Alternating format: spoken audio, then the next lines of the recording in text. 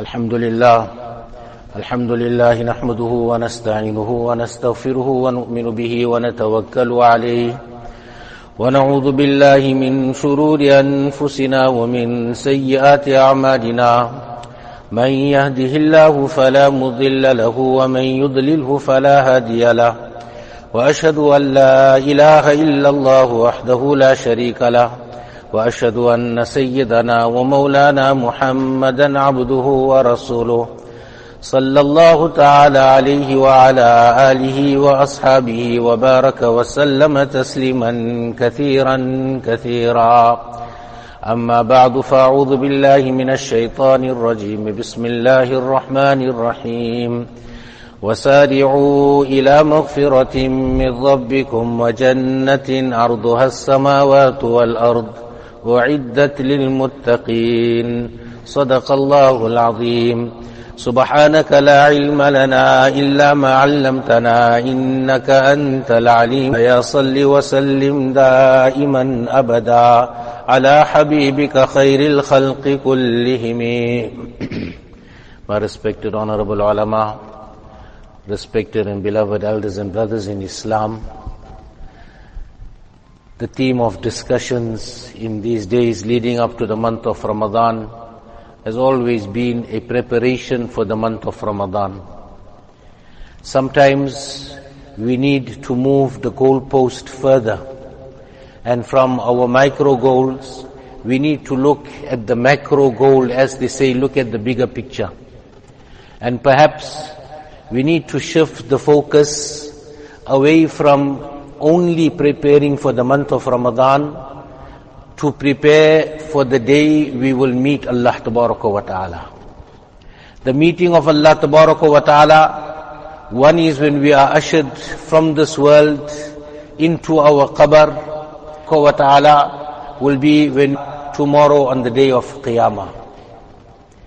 Whilst each one of us strive and we try to do our best, we need to also understand that there needs to be value, sincerity in all and every one of our deeds. It should not just be a mechanical movement that we move to the masjid, out of the masjid, but we need to have some sincere motives and intentions. The Mufassirin, the commentators of the Quran Sharif, have, by way of a very beautiful example, spoken about two people moving in the same direction. Allah Ta'ala says, وَاسْتَبَقَ الْبَابِ. Sayyidina Yusuf alayhi salatu wassalam was seduced by Zulaykha, and Yusuf alayhi salatu wassalam began to move towards the door. Zulaykha is also moving in the same direction. Both of them are heading for the door. However, one is running away from the disobedience of Allah, one is running away from sin, whilst the other is running towards sin, wanting to pursue their own passions. And this gives us an example sometimes of how sincere and how genuine we are insofar as our ibadat is concerned, insofar as our actions are concerned. So in the run-up to prepare to meet Allah Tabaraka wa Ta'ala, we need to look into our motives, we need to look into our intentions to see whether we are doing things for the sake of Allah Tabaraka wa Ta'ala or not. Abdullah ibn Zubayr radiyallahu ta'ala anhu of Rasulullah sallallahu alayhi wasallam, his mother was Sayyida Asma, his father was Sayyiduna Zubayr radiyallahu ta'ala anhu, his nana was Sayyiduna Abu Bakr radiyallahu ta'ala anhu. When Hajjaj bin Yusuf had laid siege on the city of Makkah Mukarramah, in the time of Sayyidina Abdullah ibn Zubayr radiyallahu ta'ala anhu, I won't go into the political outline of the whole thing, there's just one message that we want to carry forward. When Sayyidina Abdullah ibn Zubayr radiyallahu ta'ala anhu had come to know, and he had this feeling, premonition, that today seems to be the last day of my life. His mother is in the slightly outskirts of Makkah, and he goes there, Sayyida Asma radiallahu ta'ala anha, she, the ulama have written, she was already 100 years at that time. She was blind, yet they say all her teeth were intact. And now, Sayyidina Abdullah ibn Zubayr radiallahu ta'ala anhu, like any other son, goes to embrace his mother. When he embraces his mother, she feels that he is wearing an armor of steel. And she asks, Abdullah, why are you wearing this armor of steel? So he says to his mother that, oh my mother, perhaps I will not live to see the sun set today. The city is being sieged by Hajjaj bin Yusuf. Very soon I will be a shaheed. And oh my mother, what I fear is not death. And that is what she wanted to say to him, a message. Why do you fear death? I do not fear death as much as I fear that after I am made shaheed, I am martyred, he will mutilate my body piece by piece. Such was Hajjaj. This mother replies to her son and she says, oh my beloved son, when a sheep has been slaughtered, after it has been slaughtered, it does not feel the pain of skinning. In other words, after you are martyred, you will not feel the pain of mutilation. Now he speaks to his mother and he says to her, what I'm going to say to you is not because I want to purify myself, but is because I want to pacify you. And he goes on with an address, just 3 points that we will take from here. One is, oh my beloved mother, I never ever in my entire life intended to commit a sin. Brothers, think about it. Fajr is 5:30, sunrise is at 6 for example. I set my clock at 8 o'clock because I've got a meeting. Is that not an intention to miss the Fajr Salah and an intention to disobey Allah? And like that, we can understand all the various other aspects of our lives. But here is a person saying to his mother that I did not ever in my life intend to disobey Allah. Allah give us this quality. The second is, oh my mother, I did not intentionally commit a sin. There could have been overlapses, short-sightedness, I could have erred, I could have made a mistake, whatever. But I did not intend to break the command of Allah Tabaraka wa Ta'ala. And then the third, he says to his mother, oh my beloved mother, I never ever violated amana, trust that was put into my hands. Now here is a person not purifying himself, pacifying his mother. You know, when somebody loses a son, others will speak to that mother about the virtue of the son. It is as though he's sympathizing with his mother, speaking about this virtue to pacify her that you are going to lose your son. But understand, he never ever broke the commandments of Allah Tabaraka wa Ta'ala knowingly, intentionally.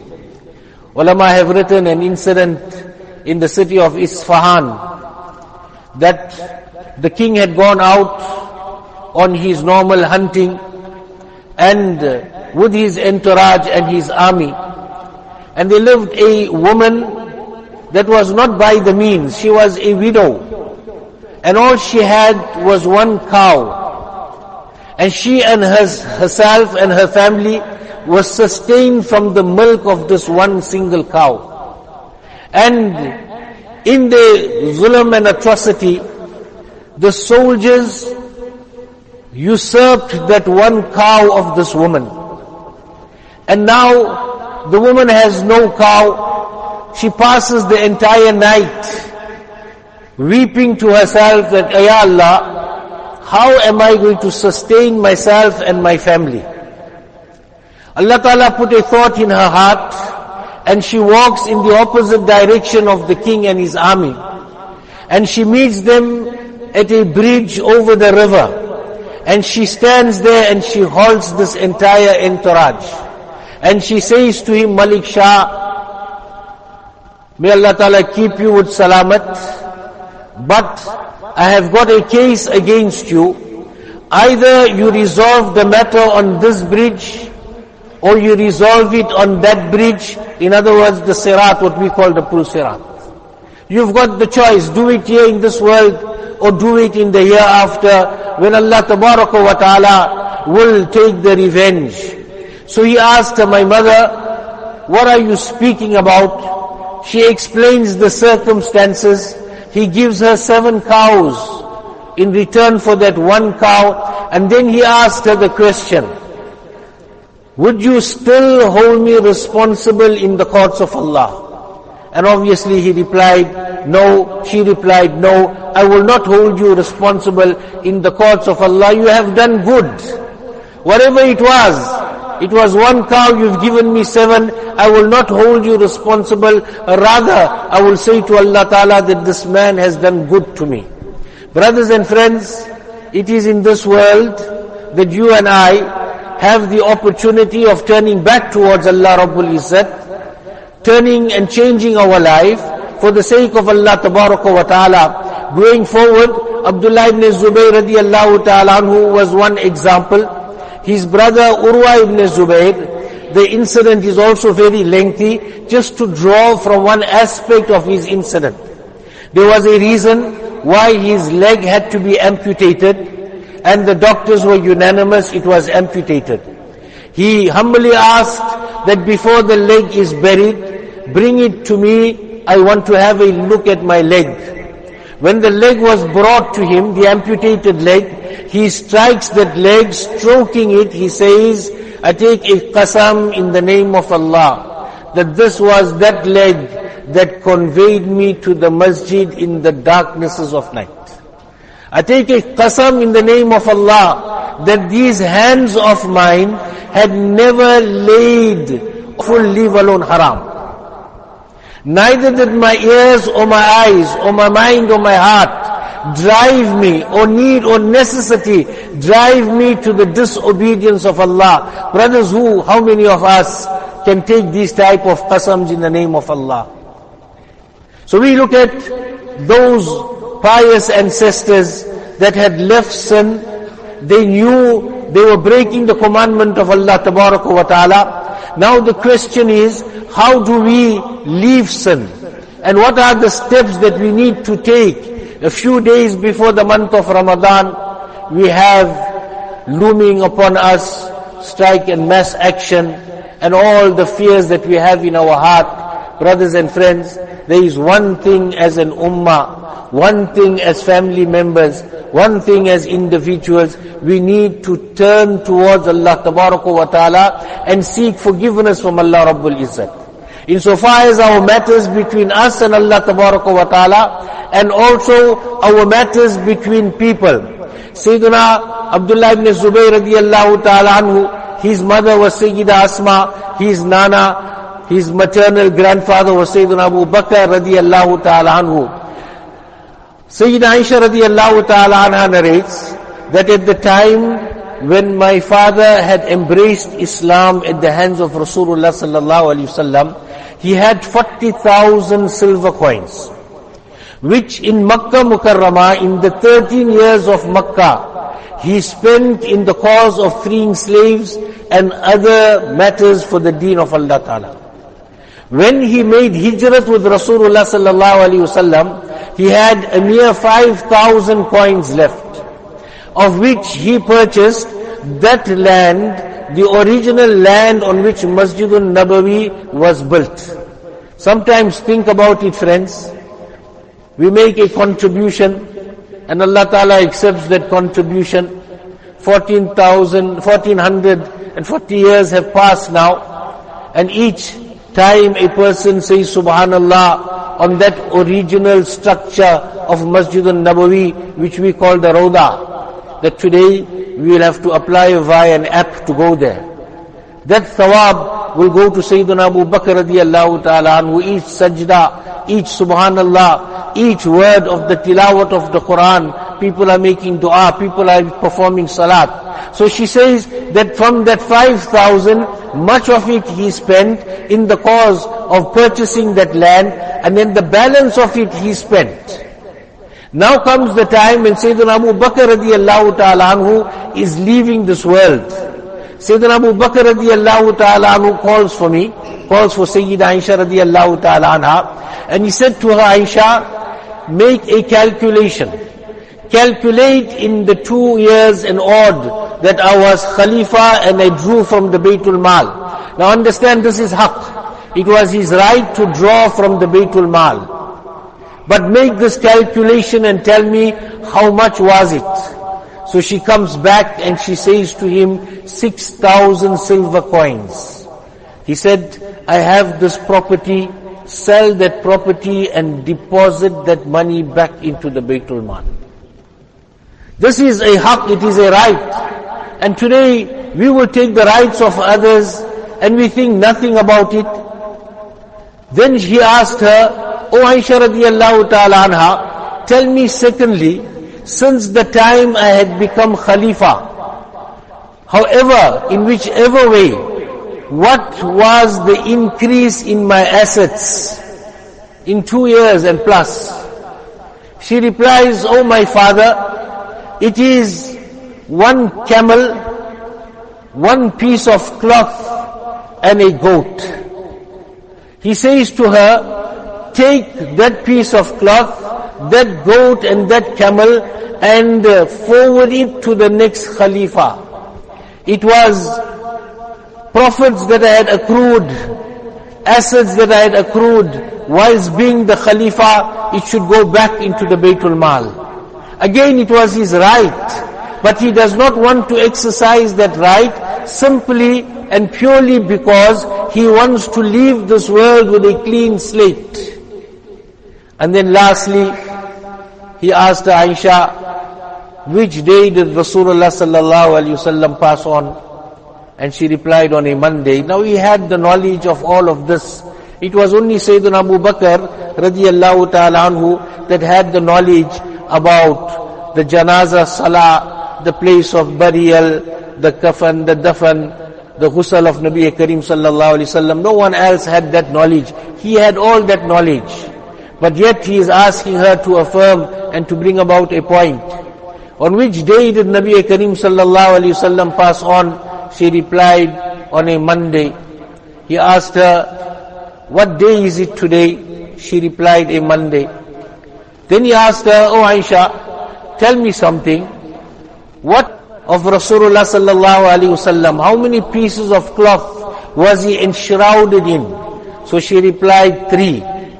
In one narration, he pointed towards 1 old piece of cloth. In one narration, said this is 1 or 2 pieces of cloth. Aisha, would you do me a favor and purchase 1 more piece of cloth? Remember, he was a cloth merchant. He was an accredited cloth merchant. A person that was astute in his business. But comes the end of his life, he wants to leave and meet Allah Tabaraka wa Ta'ala in a particular way. And hence Sayyidina Abu Bakr radiyallahu ta'ala anhu asked Hazrat Aisha radiyallahu ta'ala anha, would you not purchase me that 1 or 2 pieces of cloth? She replies, being an obedient daughter, O my father, I will purchase you 3 new pieces of cloth. He said, new cloth befits the living. Old cloth befits the dying and decaying body. And in this way, Sayyidina Abu Bakr radiyallahu ta'ala anhu leaves this world. Brothers and friends, what we learn from all of this is that whilst we are in the process of a preparation for the month of Ramadan, and when we speak about preparation, we're speaking about a spiritual preparation, but let us heighten our desires, our aspirations in Allah subhanahu wa ta'ala, and let us create within us the desire to prepare ourselves to meet Allah tabaraka wa ta'ala. One simple way is take stock of our lives and look at the kind of sins that we are committing. I know my condition, each one of us know our own condition. The difference is we need to be honest to ourselves. Whatever the sins may be, seek from Allah tabaraka wa ta'ala. Sayyidina Rasulullah sallallahu alaihi wasallam had taught Sayyidina Ali radiyallahu ta'ala anhu a dua. The benefit of this dua is for learning the Quran. but the words of the dua is absolutely potent. Allahumma arhamni bitarkil ma'asi abadam ma abqaytani. Allahumma arhamni bitarkil ma'asi abadam ma abqaytani. If you cannot remember the Arabic, learn the English translation. Oh Allah, shower your mercy upon me. One mercy of Allah Ta'ala, one mercy of Allah Ta'ala is Allah Ta'ala forgives. When we make tawbah, that tawbah does not go to Allah Subhanahu wa Ta'ala via any conveyance. The tawbah is in the heart. The regret and remorse is in the heart. And it reaches Allah Subhanahu wa Ta'ala not even split seconds. It happens here and it reaches and Allah Ta'ala forgives. And one way of Allah Ta'ala's mercy upon us is, oh Allah, have mercy by me leaving out sin so long as you keep me on the surface of this earth. At least this much we did, that we asked Allah Ta'ala to help us keep away from sin. Secondly, if perchance we commit the sin, make tawbah and seek forgiveness from Allah Subhanahu wa Ta'ala. Ulama have written that sometimes we need to be a little bit brutal on ourselves, create a punishment system, mu'aqabah, that we committed the sin and give out something as sadaqah. Give out something as sadaqah, so that hurts. And when it hurts, inshallah, we will stop the sin. How many times it happens that we find ourselves speaking about a person or speaking about others, and it is not a good thing. We try to stop it. Just create this sadaqah system in our life. We mention the person's name, we speak about the person. Now it becomes expensive to speak about that person. It becomes expensive to commit the sin. Then we make muhasabah, that daily, before, after each salat, let us see how we spend those hours between two salats and try and make tawbah to Allah Subhanahu wa Ta'ala. Brothers and friends, in these days that we have these uncertainties, it is imperative for each and every one of us to turn towards Allah Tabaraka wa Ta'ala. Let us make tawbah, let us make istighfar. Seek forgiveness from Allah Subhanahu wa Ta'ala in abundance. Seek tawbah, ask Allah Ta'ala to forgive. Ask Allah Tabaraka wa Ta'ala to have mercy on the ummah of Rasulullah Sallallahu Alaihi Wasallam, wherever the ummah of Nabi Kareem Sallallahu Alaihi Wasallam is suffering. And like that, we ask Allah Tabaraka wa Ta'ala to alleviate all the sufferings of the ummah of Rasulullah Sallallahu Alaihi Wasallam. Those who were with us, our family members, the ummah that have passed on, may Allah Ta'ala grant them the highest of Jannatul Firdaus. Those who are ill and sick, Allah Tabaraka wa Ta'ala grant them shifa, ikamil ajil mustamir. Those who have whatever difficulties, Allah Ta'ala alleviate the difficulties. Wa akhiru da'wana alhamdulillahi rabbil alamin.